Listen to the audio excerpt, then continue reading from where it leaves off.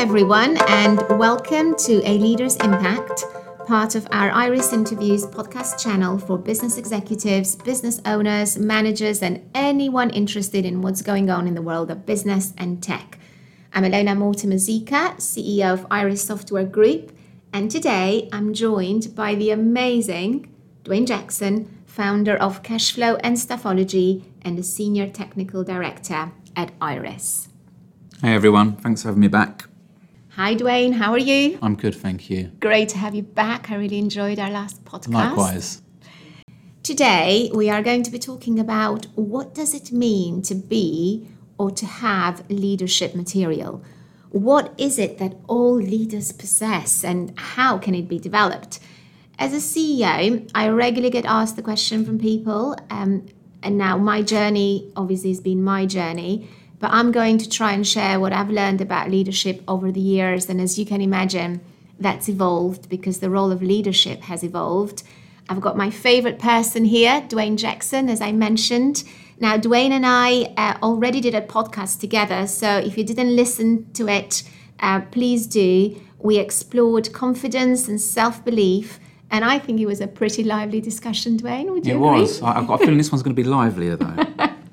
I've asked you to join me today to get your perspective on leadership, because I know you have a lot to say on this topic as an entrepreneur and a business founder, which I always say my hat off to you, because so few people can succeed in founding their own businesses and making them a success. And you've done that a few times over. So absolutely amazing. So I'm sure our listeners will learn a lot today. So Dwayne, leadership.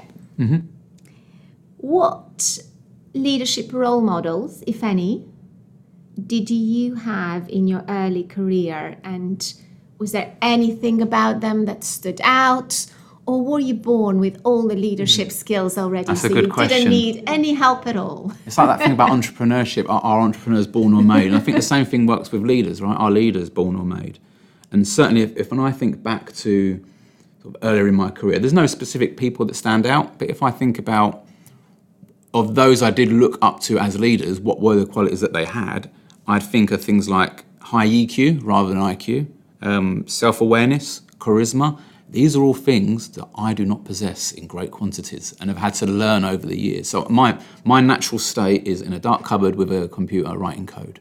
And I was kind of forced into the leadership role. So certainly not a natural leader and have learned how to, EQ you can't necessarily learn, I don't think, but the self-awareness you can do. So there's lots of qualities that you need as a leader you can learn and you can develop it. It's not something you either have or don't have, I don't think. Does that chime with your experience? 100%. I think self-awareness is really, really important because people have this perception of what good looks like, and we are trained throughout life to focus on things we don't know very well. You know, you go for a performance review and people go, you did well there, but here are the things you need to work on. So we are conditioned to go and work on those areas that are areas of development. And I genuinely believe that if you're not good at some things, it's because maybe you're not naturally talented at that particular area, or you don't have a passion for it. Yeah.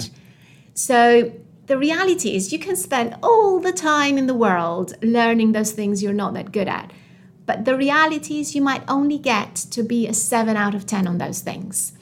When really, if you're self-aware as a leader and you know what you're not good at, your job is to focus on the things you're 10 out of 10 on and always stay at 10 out of 10 and then hire some people to cover you for the things that you're only going to be a 7 out of 10 on. But that sounds more like management, right? And so are we saying management and leadership are the same thing? Because a managerial role, you can be put into that role, right?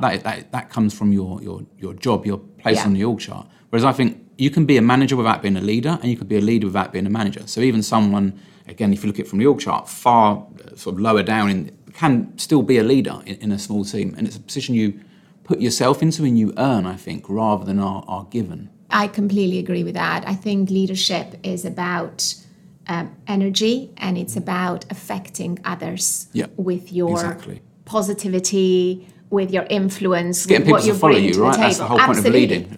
If you're leading and you've not got any followers, you're not a great leader, right? And it's a great point you bring, actually, because normally we think of leaders and leadership as a style or as a skill that we need to have as we go up the ladder. And to your point, sometimes leaders are born. Yeah. I remember always wanting to be, to have the main role at the school drama or whatever it was. And that's not because I thought I was the best, probably because I put myself forward. And sometimes you've got to grab opportunities. And a key role of leadership is about having the confidence to give yourself the permission to put your hand up, to do something that maybe others won't do, and actually to influence other people. And that's the key, right? So you can get that main role, but unless you are motivating the rest of the cast and getting them excited, then you're not leading, you just have the main role. So I think you can be a great manager and a terrible leader.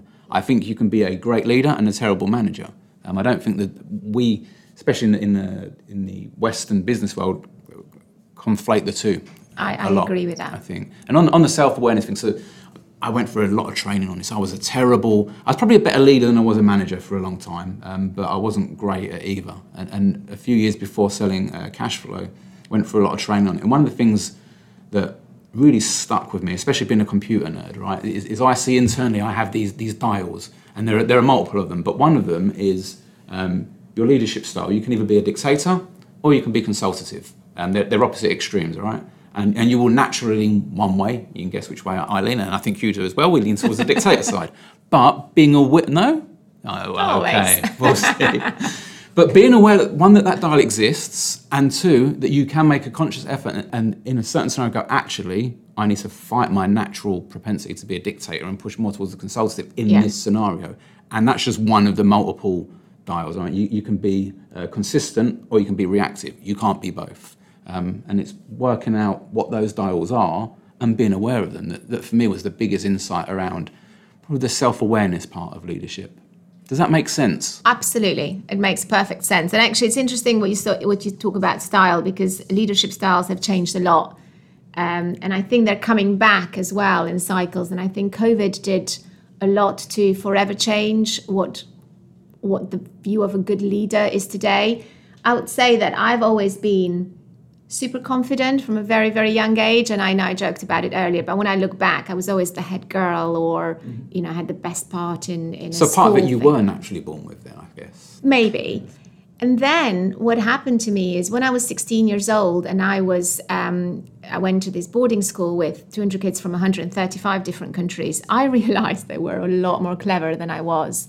And being honest, that was the first time I'd been surrounded by so many people that made my world look bigger. I used to be a big fish. I wasn't that big, but a big fish in a very tiny pool. And now I was a very small fish in a big pool. So actually what it taught me is how that consultative style, how important that is, because you are only as good as your team. I always say to people, you get the team you deserve. And it made me realize that I was so little compared to how big the world was, and there was so much I needed to learn, and the only way to learn it is from the people around me. Yep. So I'm still super confident and I can make decisions really quickly, and I don't need a lot of data to make decisions.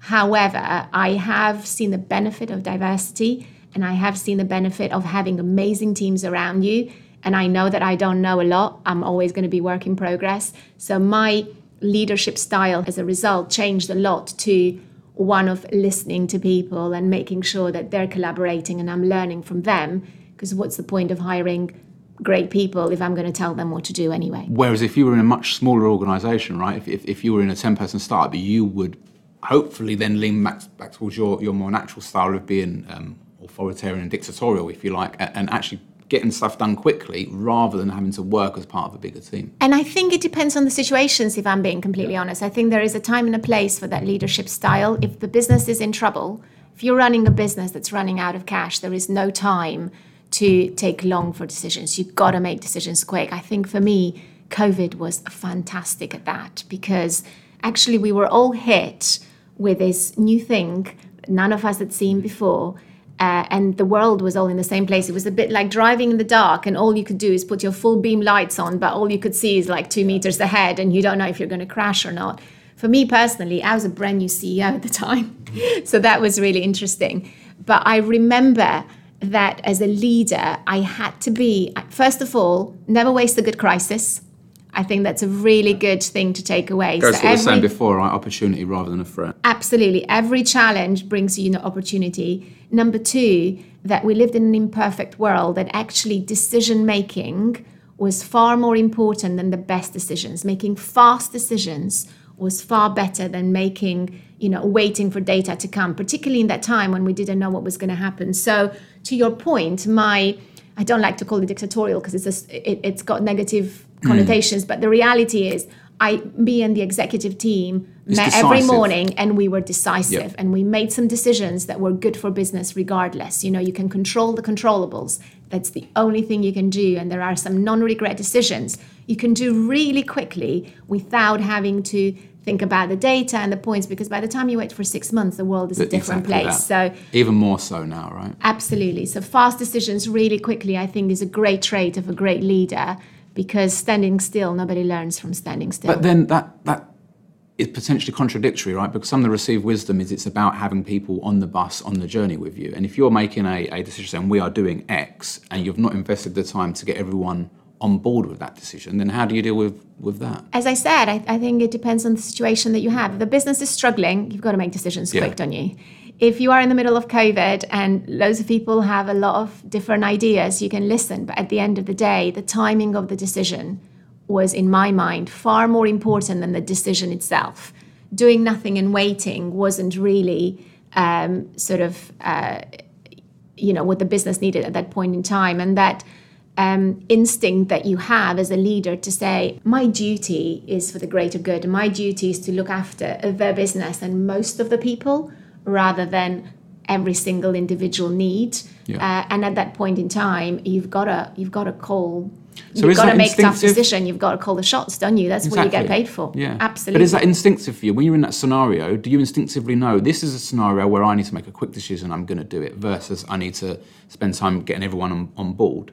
Because for me, it's not instinctive, right? I have to make a conscious decision to think, okay, which dial do I move in which direction in this scenario, which can be exhausting sometimes. It is quite exhausting. I think that sometimes creating a culture of collaboration, if not done well, can lead to it taking longer to make decisions. So for me, I've got 4 key priorities for the business, and they are, well communicated and everybody knows what they are. So I try and make decisions in line with those priorities. Does it hit one of those 4 criteria? If not, then it's not that important. And if that means that somebody else has to make that decision, or people can take longer to collaborate, then that's key.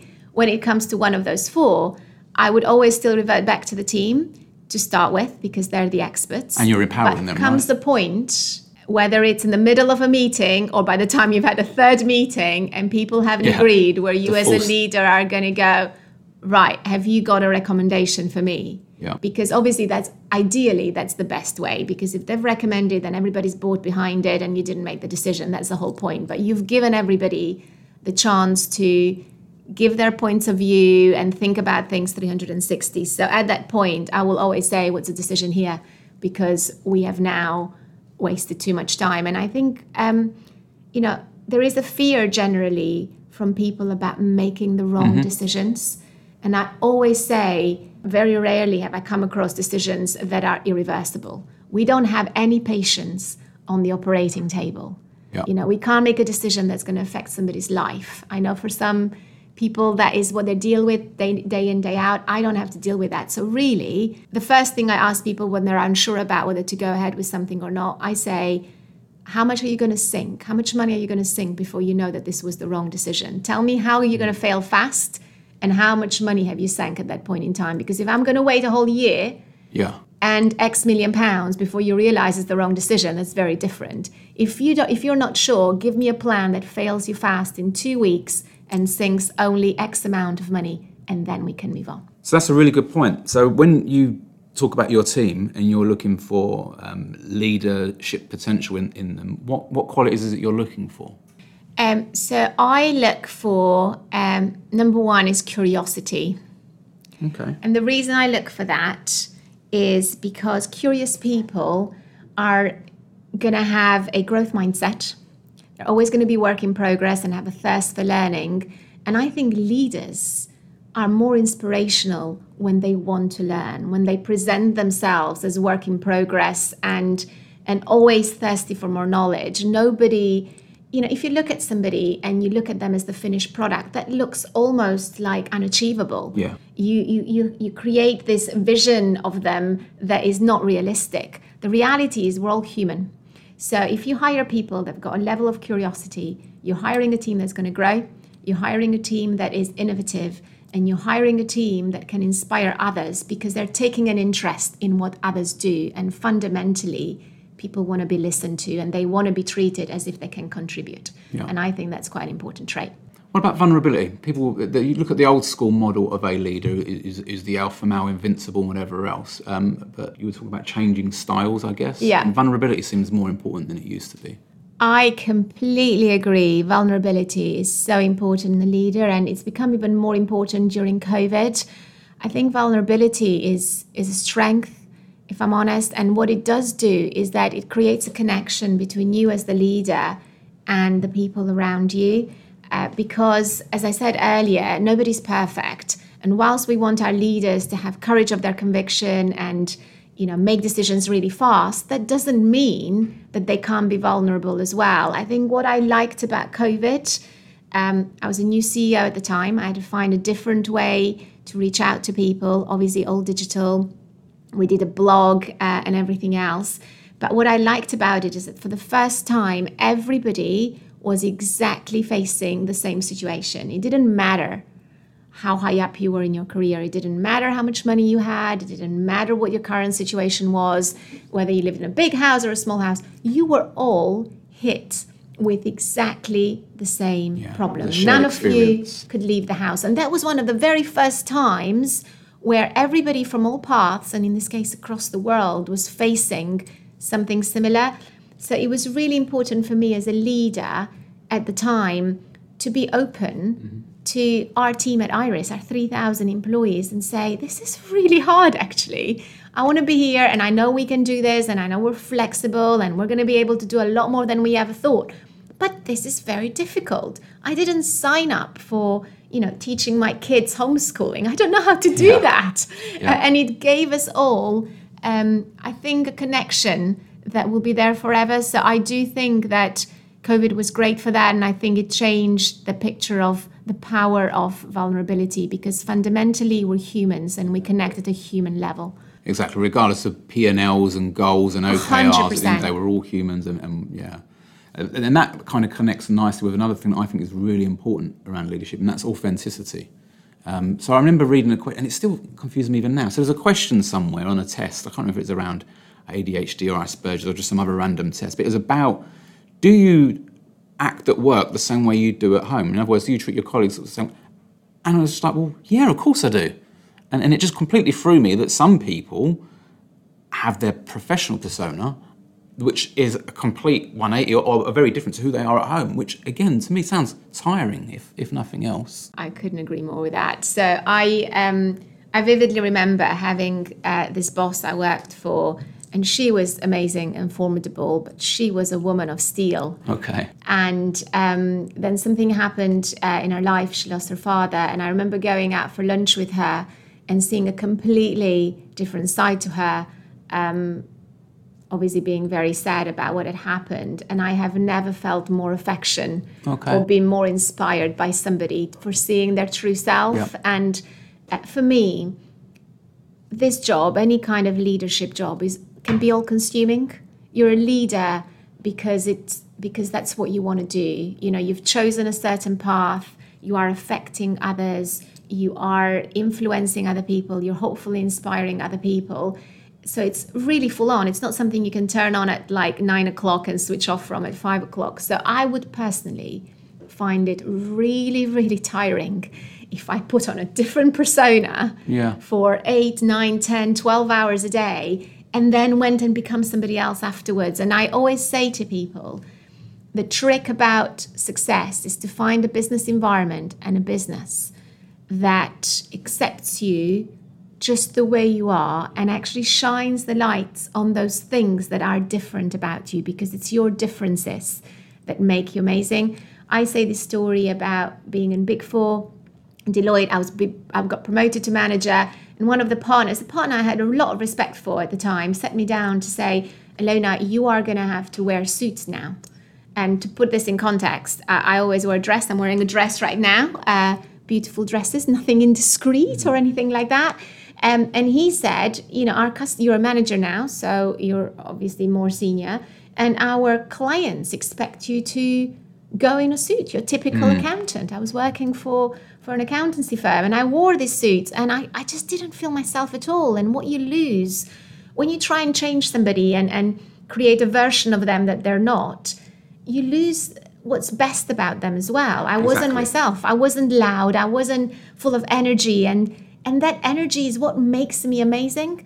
And that's why I've been so lucky at Iris, really. I joined here as the CFO. I was promoted to COO. I was promoted to CEO. And in all of that time, I'd like to think that people have seen the real me. There is a lot of people here I'm so privileged and lucky to call my friends. And yeah, I can relate to that. It's wonderful, really, creating an environment where you can be yourself. Because I think when you are doing what you do, and this is your entire focus, and perhaps even more so when you're an entrepreneur and you're building something from the ground up, that is your entire focus. And I don't have much of a line, if one at all, between business friends and friends. Yeah. So, I have a few friends that aren't involved in business, but I've got some of my closest friends are people I've met on my entrepreneurial journey, if you like, because it's a very raw experience, right? Lots of highs and lows, but you are there authentically and not seems to be something that you're not, or putting a facade on. 100%. I think that authenticity also comes with some passion. Roald Dahl said a long time ago, lukewarm is no good. And for me, I really, really stand behind that. We all have choices. The world is a big place. There are a lot of jobs out there. There is a lot of activities and hobbies and anything that you can do. We know that we are best at doing things that we are passionate about. And I genuinely believe, no matter what your role is, if you find a job or a career that is aligned to your skill set, that you have a natural affection for, a natural passion for, then you will be a lot better at it. And that means you don't have to fake it. You are naturally excited by what you're doing, regardless of what that role is in the organization. That's the sort of thing you're interested in. When you pick up a book on holiday, I pick up a book about leadership. You probably pick up a book about tech, because that's what you're interested in. Exactly that. And if your passion is coupled with the role that you do, then you can be your authentic self. Yep. You can bring your best self to the table because you're doing what you love. And then it's not a job anymore. It's getting paid to grow and learn and do it with some amazing people. I remember seeing some chart, and it was a triangle, and the three corners were something you're good at, something you enjoy, and something that makes money. And if you can do all of those, you're laughing, right? Jackpot. Exactly. Because you can be good at something and it makes money, but you don't enjoy it. Fine. You can do something that you enjoy and you're good at, but it doesn't make money. That sounds like a hobby. But when you can tick all three of those, like I say, jackpot. Absolutely. So we've covered a lot about leadership today. What sort of legacy do you want to leave behind from a leadership perspective? I've not thought about that much. I think it's...